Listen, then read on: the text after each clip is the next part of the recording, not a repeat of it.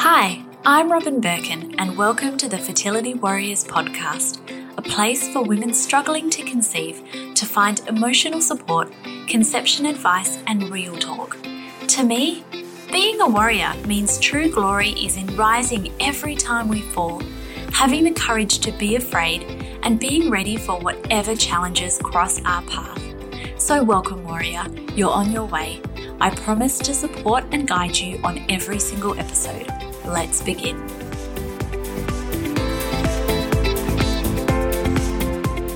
Hi, warriors. Thank you for tuning in to the podcast once again.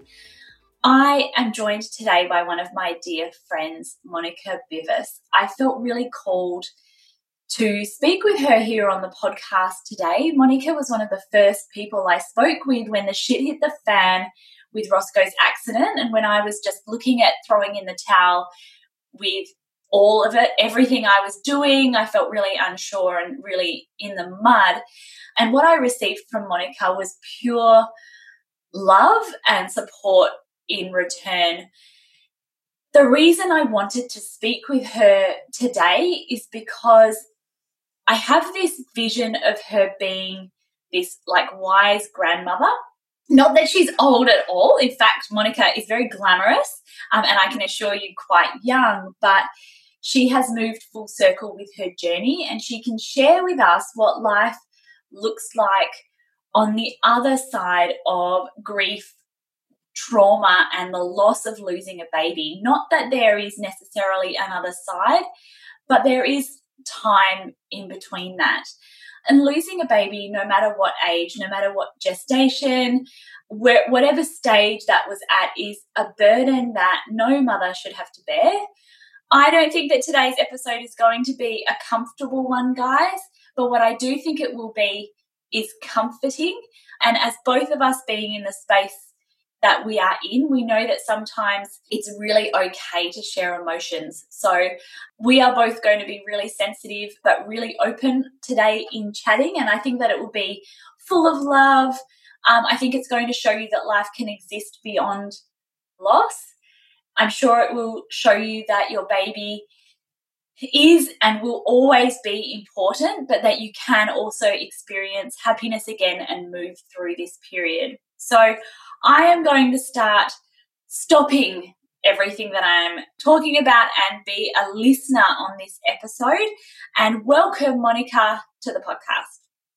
Oh my gosh, thank you so much, Robin. I really was so excited that finally I had the chance to be a guest in your podcast. Your podcast is incredible. There is, no doubt about that. I will say that is, for me, number one in the infertility and our community world podcast. And for me, it's an honor to be here with you. And it's also an honor to be able to share my story, which is really one full of hills and roller coaster of emotions. But I'm here, and that is what put me where I am now.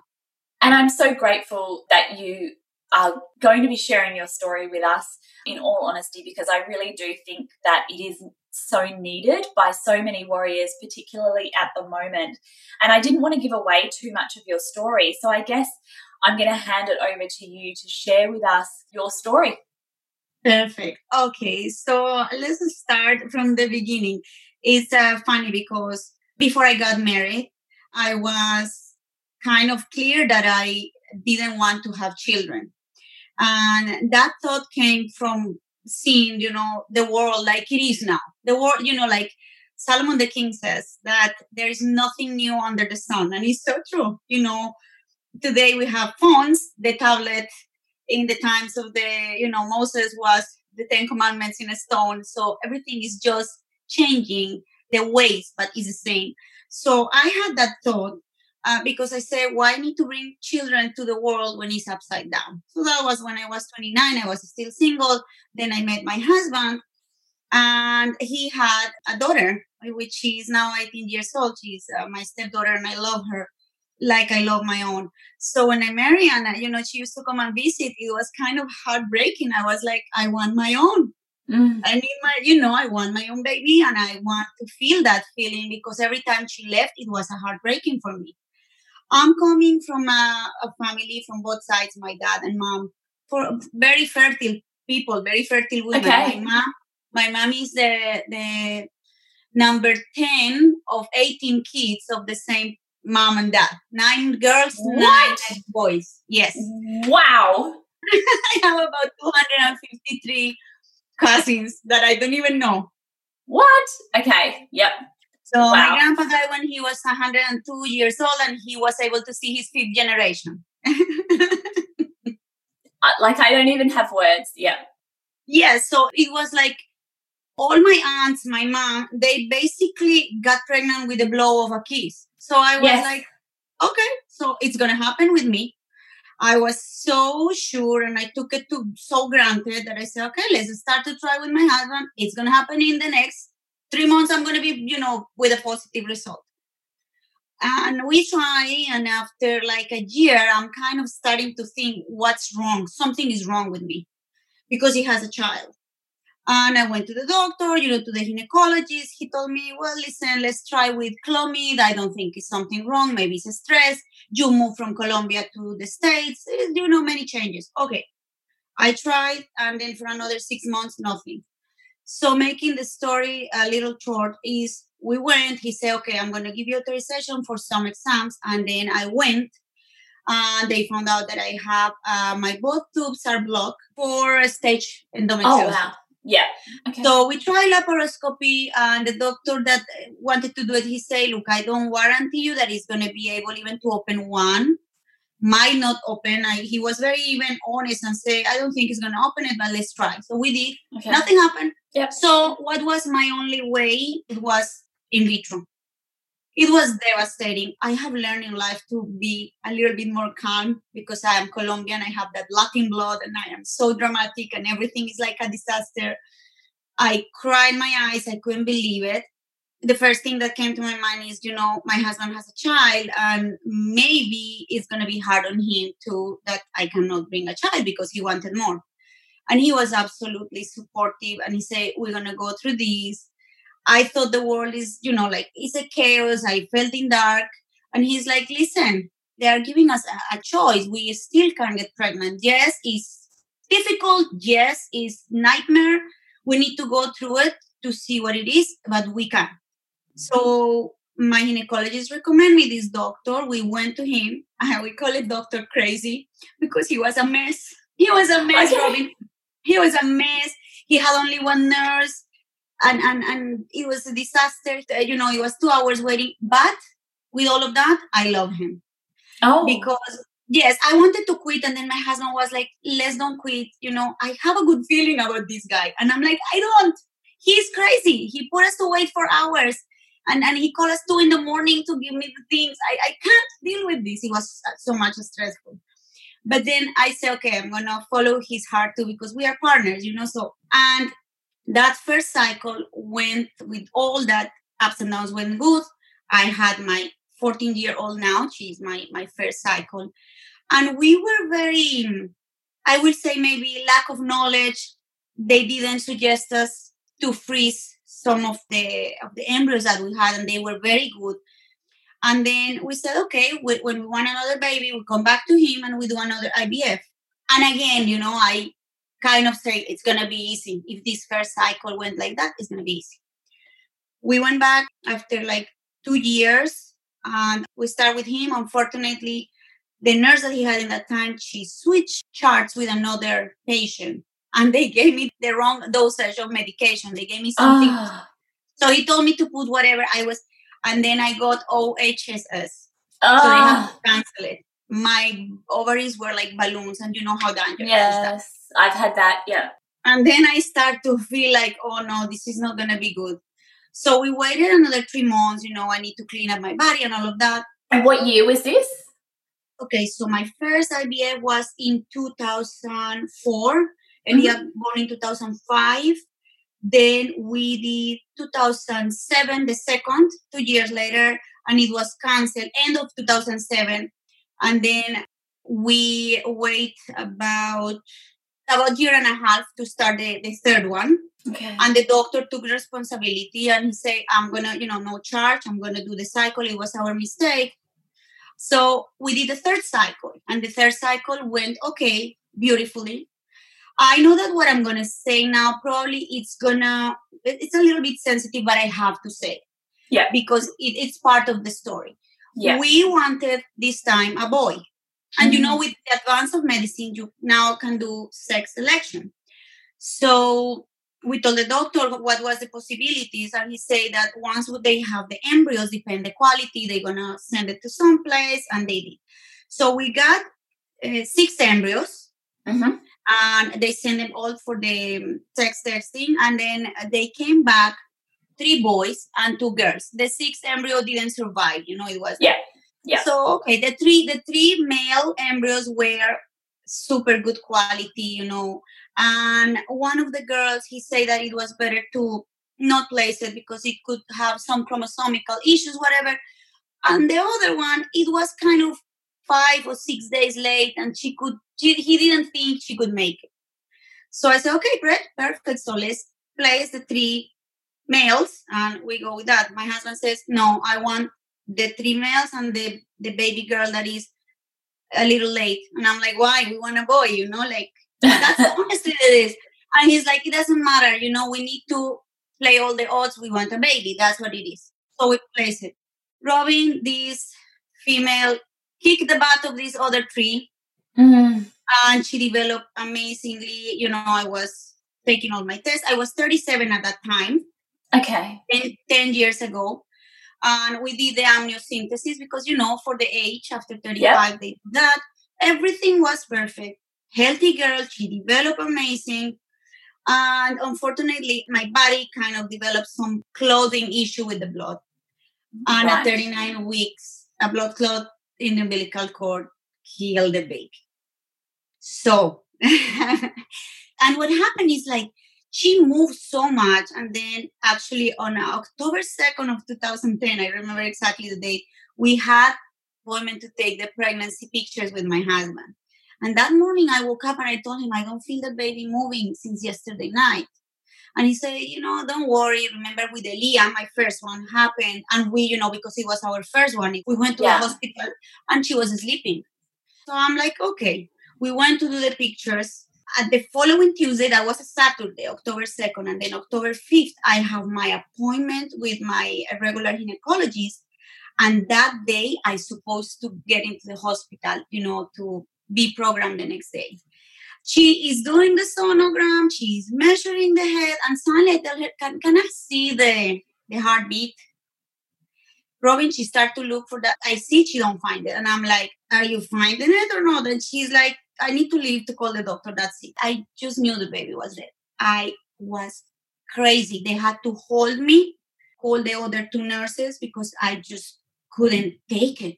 And then the doctor came, my husband came, and then the doctor came and says, okay, we need to induce you. Come tomorrow. I'm like, are you kidding me? I'm not going to go to the house and sleep with the baby, knowing that my baby is dead in my womb. You do it now. We go now to the hospital, screaming, crying. So we went to the hospital. He left everything. He had to cancel whatever he had there. And for some reason, I still have some hope. You know what is that feeling of... Yeah.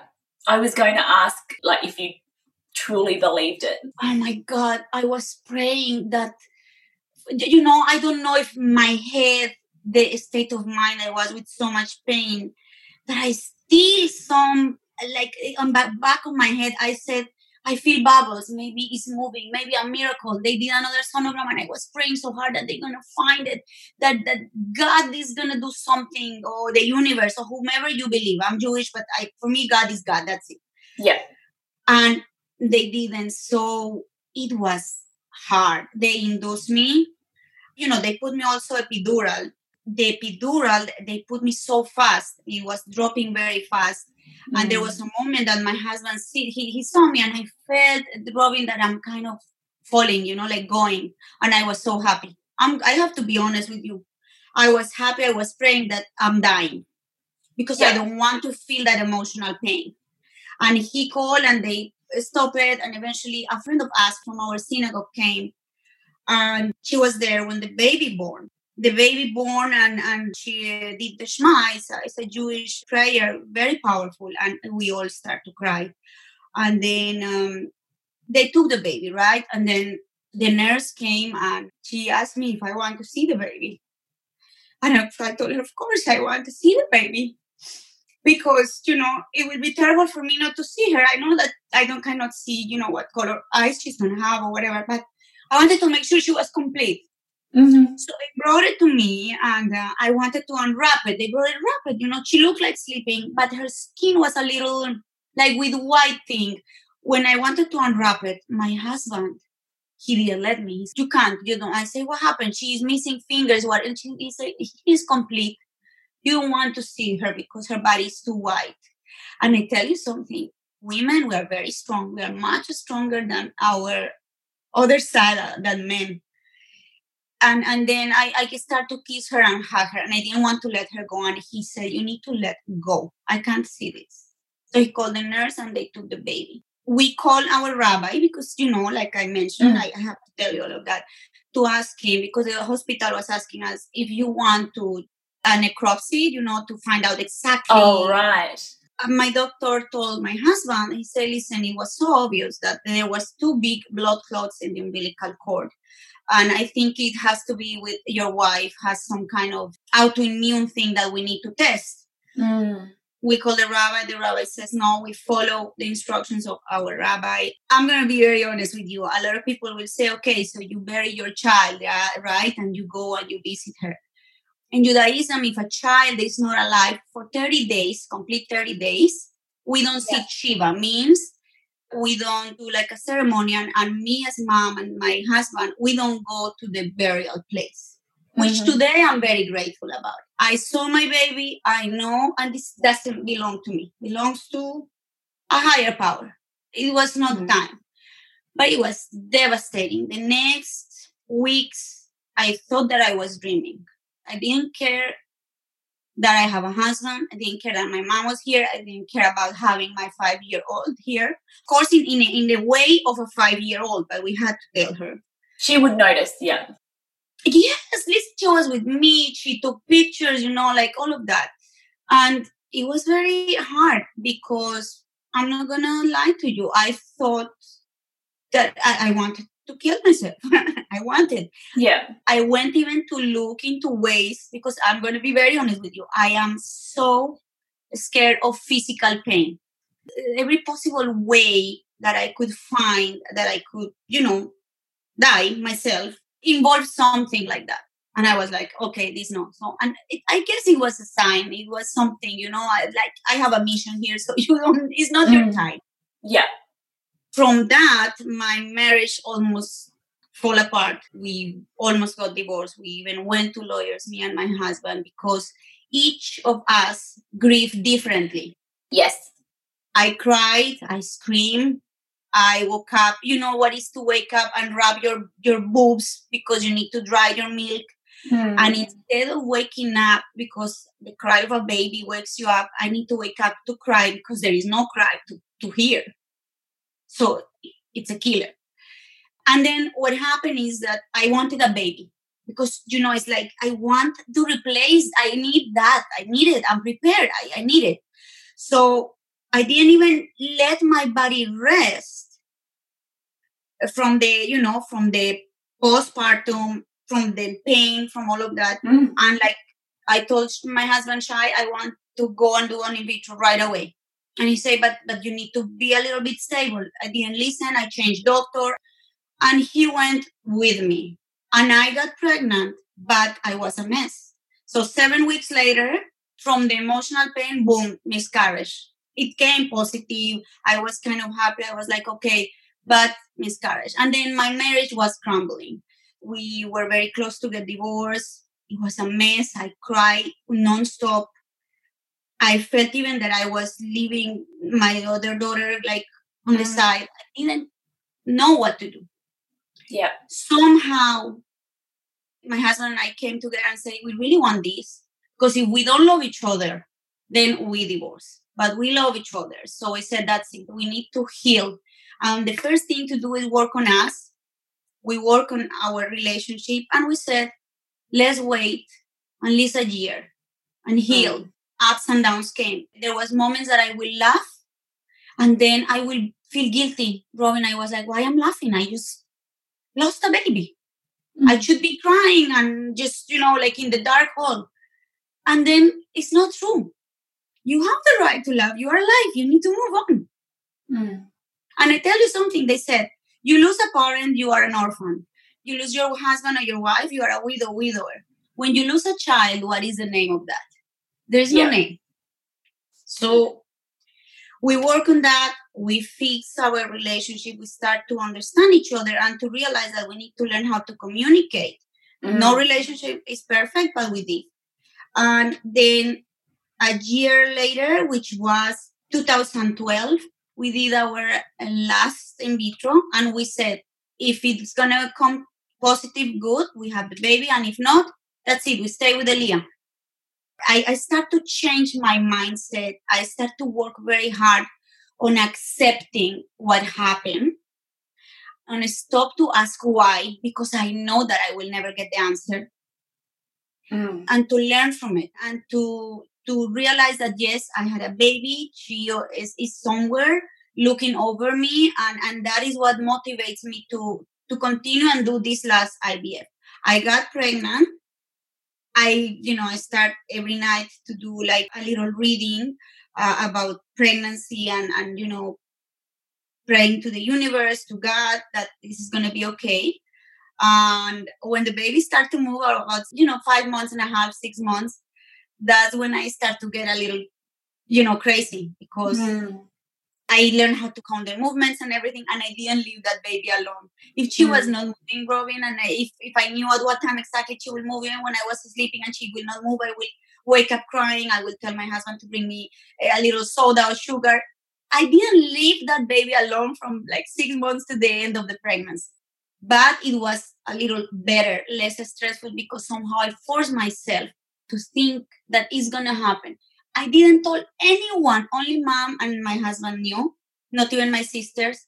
I hide because I got traumatized. I learned that until I don't have this baby alive in my hands, I cannot scream victory.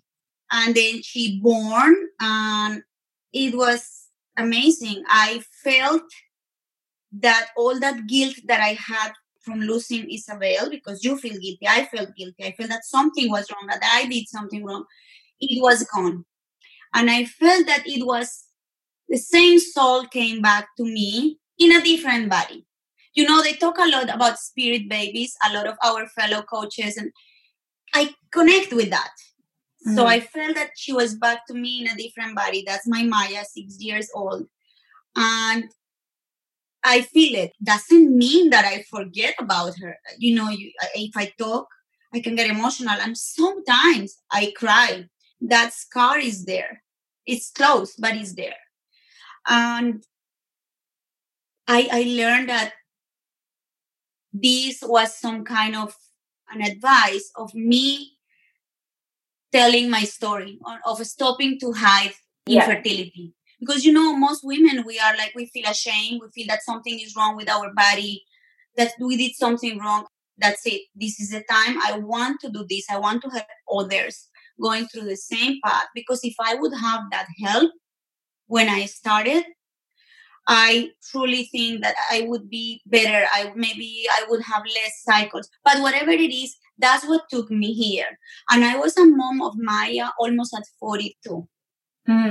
That's another thing. I don't think the age is something. I think that what makes us fertile is how we take care of ourselves and how we eat and, how we take care of our bodies, our temple. So definitely it's a big, big hit in my life because it came all together. The death of my daughter, almost getting divorced, forgetting about the people that I love because I was so selfish that I only thought about my pain. It's teaching even that when you are in crisis, sometimes we don't see how that crisis can also hurt our loved ones. They suffer to see us in that pain. Would you like to learn what some of the latest research says about how to drastically improve the success rates of IVF and IUI cycles? I bet you would, because if you can drastically improve your success rates, and I mean like double your success rates, then that means hopefully less IVF cycles, less time, less cost, and less heartache for you, and a quicker chance of having your baby in your arms in the future. If you would like to know how to double your chances of conceiving, even if you are over 35 and if you're going through IVF, IUI, or even if you're trying naturally, then I would love you to jump into my free masterclass where I'll share what some of the latest research says about maximizing your IVF success. So come and find me at robinbirkin.com/workshop, where you can sign up to receive instant access to my workshop. robinbirkin.com/workshop. Can you talk to me about that first year after losing Isabel? What did every day look like? At what point did you feel like life was starting to sort of continue again with you in it rather than just continue all around you? Fortunately, my mom lived with us, and she and my husband in the beginning too, because the crumbling of the marriage started few months later. But it was my mom and my husband. When I used to go to sleep, I used to pray that I will not want to wake up. Like I tell you again, physical pain, I was like, I will go to sleep and I will say, I wish not to wake up tomorrow, because an emotional pain like that, it's unbearable, Robin. There was times that I will wake up and I will not want to eat. In the past, when I was single, I had anorexia.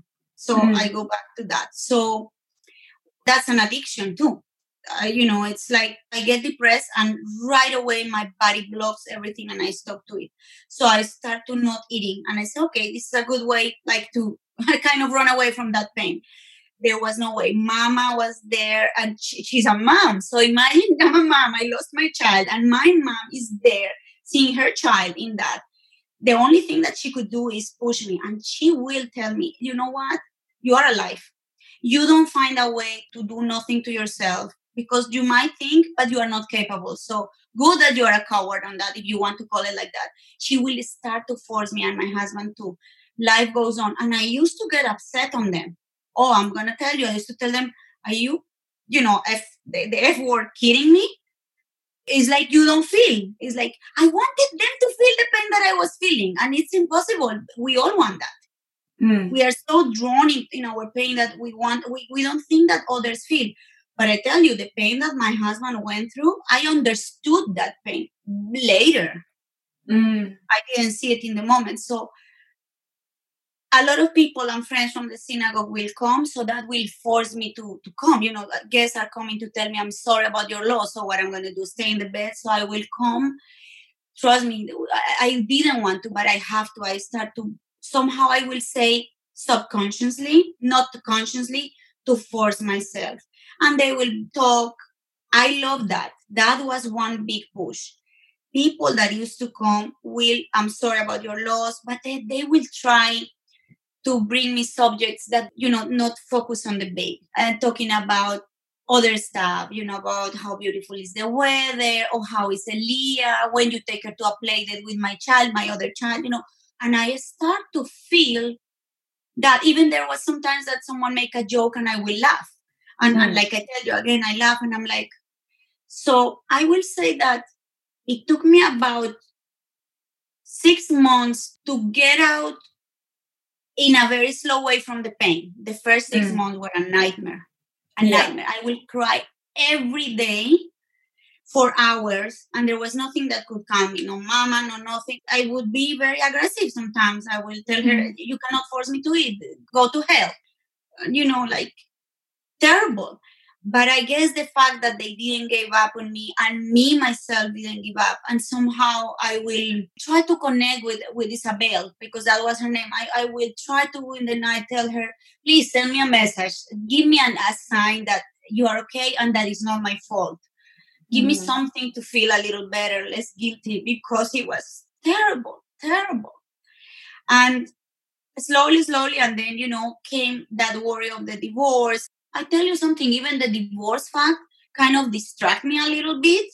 So you also start to walk away from that. And then you have another thing to worry. It was that. So the fact that it was that, somehow today I can analyze and say, okay, that's good too. That bad thing, it was good in the moment because it started to take away that thought. Look, there is many people in this world, Robin, that they cannot move on with something like that.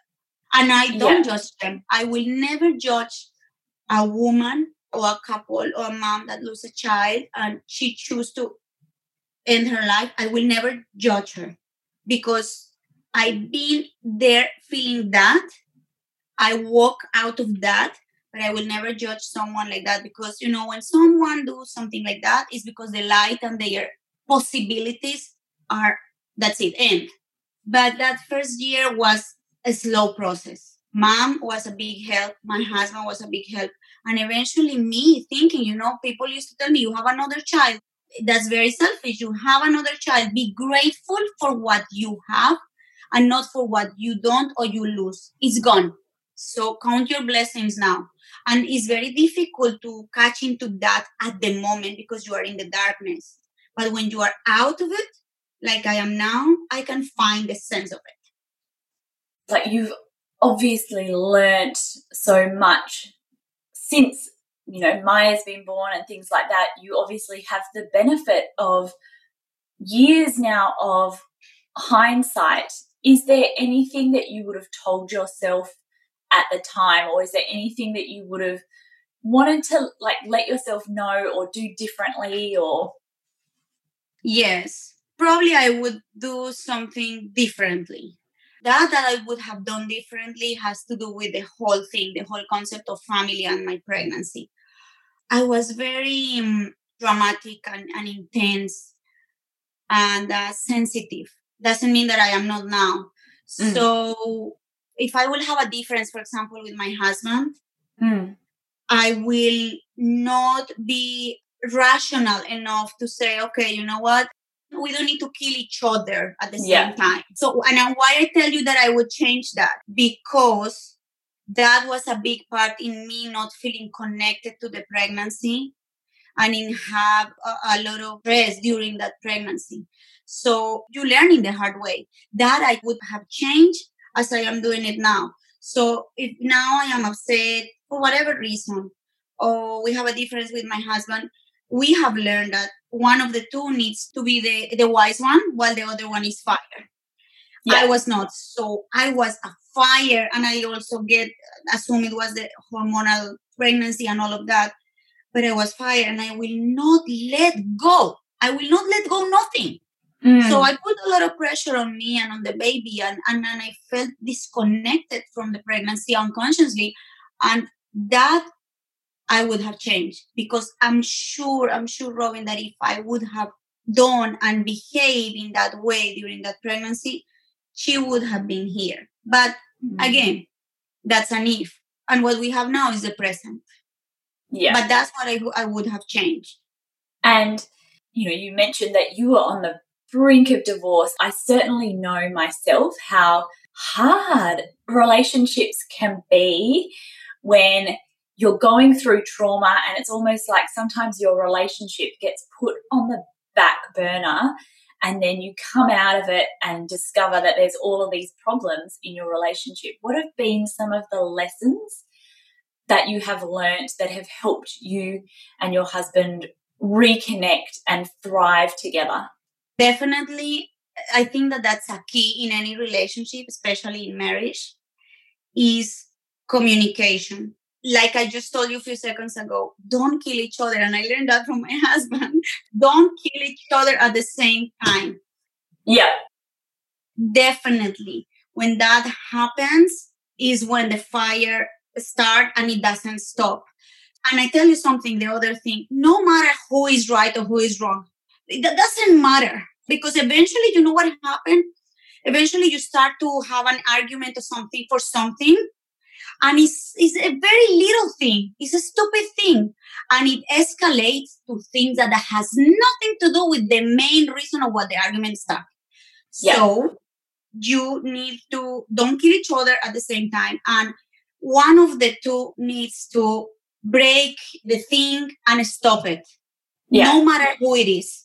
And again, forget who is right, who is wrong. You know what? In the end, to tell your other half, you know what? That's it. Let's stop. I don't care who is right, who is wrong. Let's stop. I love you if there is love. Because when there is no love and there is just monotony, then that doesn't stop. We got to the point that it was fire, like the ones that are happening now there. Oh my God, terrible that you don't stop it. You don't know how to stop it. That we say, that's it. Maybe we don't love each other. But when we were there with the lawyers, he's like telling me, you really want this? And I'm like, do you really want this? Because you are expecting who is answering first. And, like you. And I say, no. He said, me too. So I love you. So we're going to work on that. And we learn definitely communication. And especially if the woman is pregnant, oh my gosh, even worse. You know what? You cannot change the other person. No matter who it is, your husband, your son, your daughter. But what you can do is try to look yourself and see in that problem, what was that you did wrong or what was that you did to put more fire on it. Introspect, look at yourself, don't point fingers. When we point fingers, we want to run away from our own responsibility. So look at yourself, try yourself to put in the shoes of the other person and see why she's upset or why he's upset. And trust me, it's a big practice. Takes years, but I have done that from the beginning. Oh my gosh, communication, and one of the two needs to say, I'm sorry, even if he didn't make the mistake of the other one. You know what? I'm sorry, baby. I love you. That stop everything. How can you provide hope to women who are currently stuck in the weeds of loss and feeling like they'll never be able to get their head above water? What does life look like for you now? Okay, when we are in that darkness, in that loss, it's very difficult to see or to find the perspective of what I am now, right? It is very difficult. But somehow needs to have a beginning. We need to have somehow a beginning and realize a spark. We need to get out of that. I learned that also from one of our fellow coaches and practitioners. She told me one time, the first thing to get out of any kind of hole, and especially in our community, when you have experienced loss, when you have experienced infertility, when you are having hard time even trying to conceive naturally, is we cannot control that. We can't. There is no way to control it, because we would be able to control it. Boom, we will be pregnant in a minute. Can be in the dark or we can be in the light. But when we realize that we cannot control the situation that we are going through, we cannot control any pain that we are going through, the only way that we can get out of that, and it's actually good that happened. When you are in that darkness and when you accept that you cannot control that, there is no other way but to go up and find the light. You are in the hole. You are in the dark. Good. You know why? Because look up. That's the only way that you need to climb. So accept that you cannot control it, and even accept it with anger. Do it. Doesn't matter. Say, shit, my God, I can't control that. And I hate this. Be upset with God, with your God, with the universe. Curse. Yeah, fuck it. I don't care. But just that right there, Robin, is a step to start to climb up in life.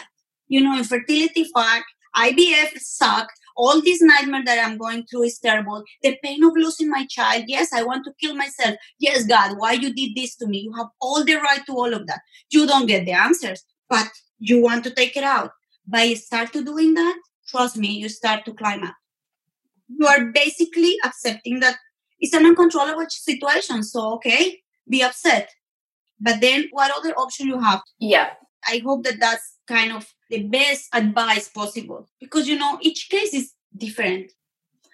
And I think in listening to you as well, that having that community of your synagogue was probably a huge blessing. And particularly in Australia, we're not very religious. And so then sometimes we need that community. We don't find that community, but it can be so healthy to have people who are willing to sit with you through the pain and to accept that, people who are willing to listen or just talk while you just sit there. Absolutely, absolutely. And you know what? One last thing I learned, like I told you, most of the people will do their best from the heart, from love, to take away my thoughts from the pain. I really value your wisdom and your hindsight and your honesty in, like, it is shit. Like, it's just horrible. And sometimes we just need to do what we need to do, and we just need to take one step at a time to just keep moving, but knowing that, there is a light that we can, with time, I guess, keep moving forward and keep moving towards the light until our days start to resemble a bit more normality. Yes. And trust me, listen, there is people that have worse situations than us. I think she's in your group too, in the fertility coach and practitioners. Melo Garcia, she's a loving lady, and she went through, I will say, her hell was worse than mine. Because, Liz, I knew that my baby was there, but her baby born and the baby was fighting for her life. And she became a grieving specialist. And she even recommended me with the same, like you said, there is a book or there is something that says why shit happens to good people. Yeah. You know what? It's like this. That's life. What are we going to do? We have a choice. We decide either this or either that. There is no middle term. Either you choose the dark or either you choose the light. I love it. And so you now work as an IVF coach. You also have a number of, I guess, other resources and products. Are you able to share with us a little bit about what you do and what products you have?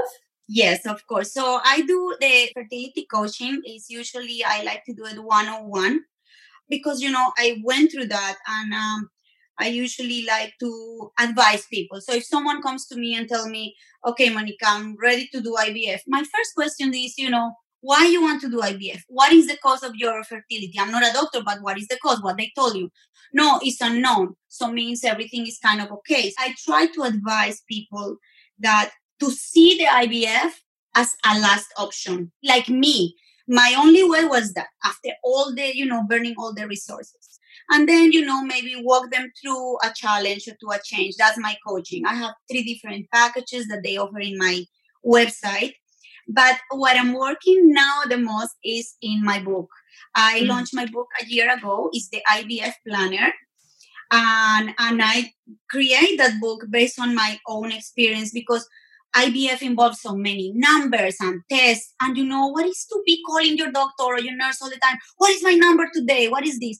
And I combine that as an administrator of your cycle with some journaling and coloring therapy is all in that book.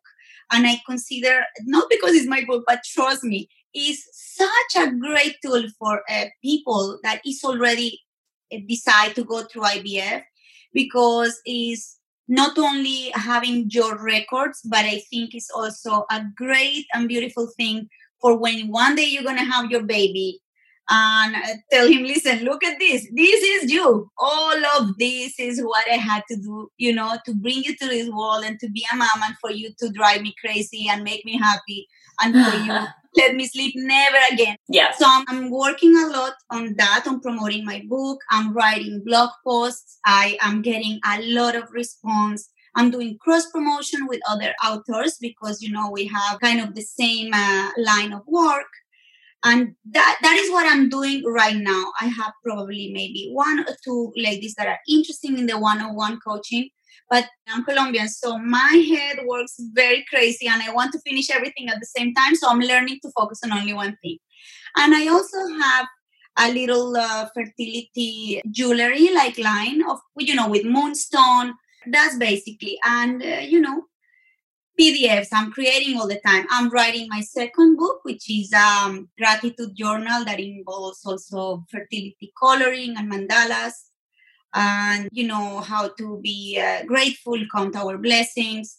That is mixed that probably in a year is going to be out. That's awesome. Well, you got a lot on the boil, but I do love your crystals and jewelry that you have as well. So are you ready for the speed round? Yes, I am. All right.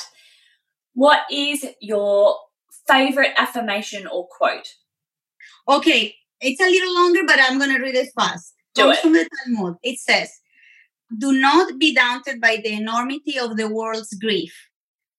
Do justly now, love mercy now, walk humbly now. You are not obligated to complete the work, but neither are you free to abandon it. It's from the Talmud. Oh, that's awesome. I've never heard it before. And do you have a book that you recommend everyone reads? Yes, and I think it's a book that is perfect for anyone going through a struggle. It calls The Glass Castle by Jeanette Walls. I don't know if you ever read it, but it's beautiful. And just, it's been 7 years on the New York Times bestsellers. Okay. And if you had one message that you could share with the world, one thing that you could tell people, what would that be? And I scream it out of the roof, yes, that we are not the product of our circumstances. We are the product of our decisions. That's it.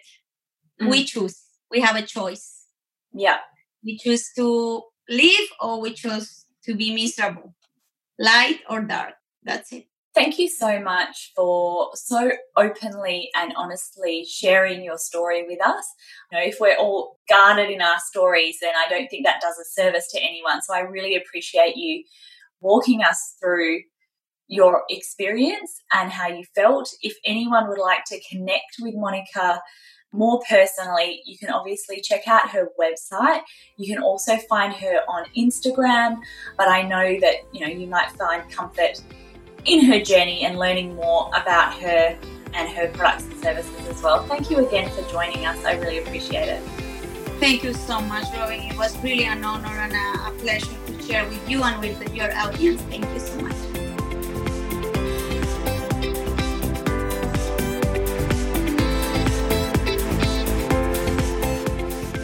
Thank you for listening to the Fertility Warriors podcast with me, your host, Robin Birkin. If you would like more tools, resources and courses to help you survive your journey, please head to robinbirkin.com. And if you like this podcast, please share it with others. I look forward to catching you at the next episode.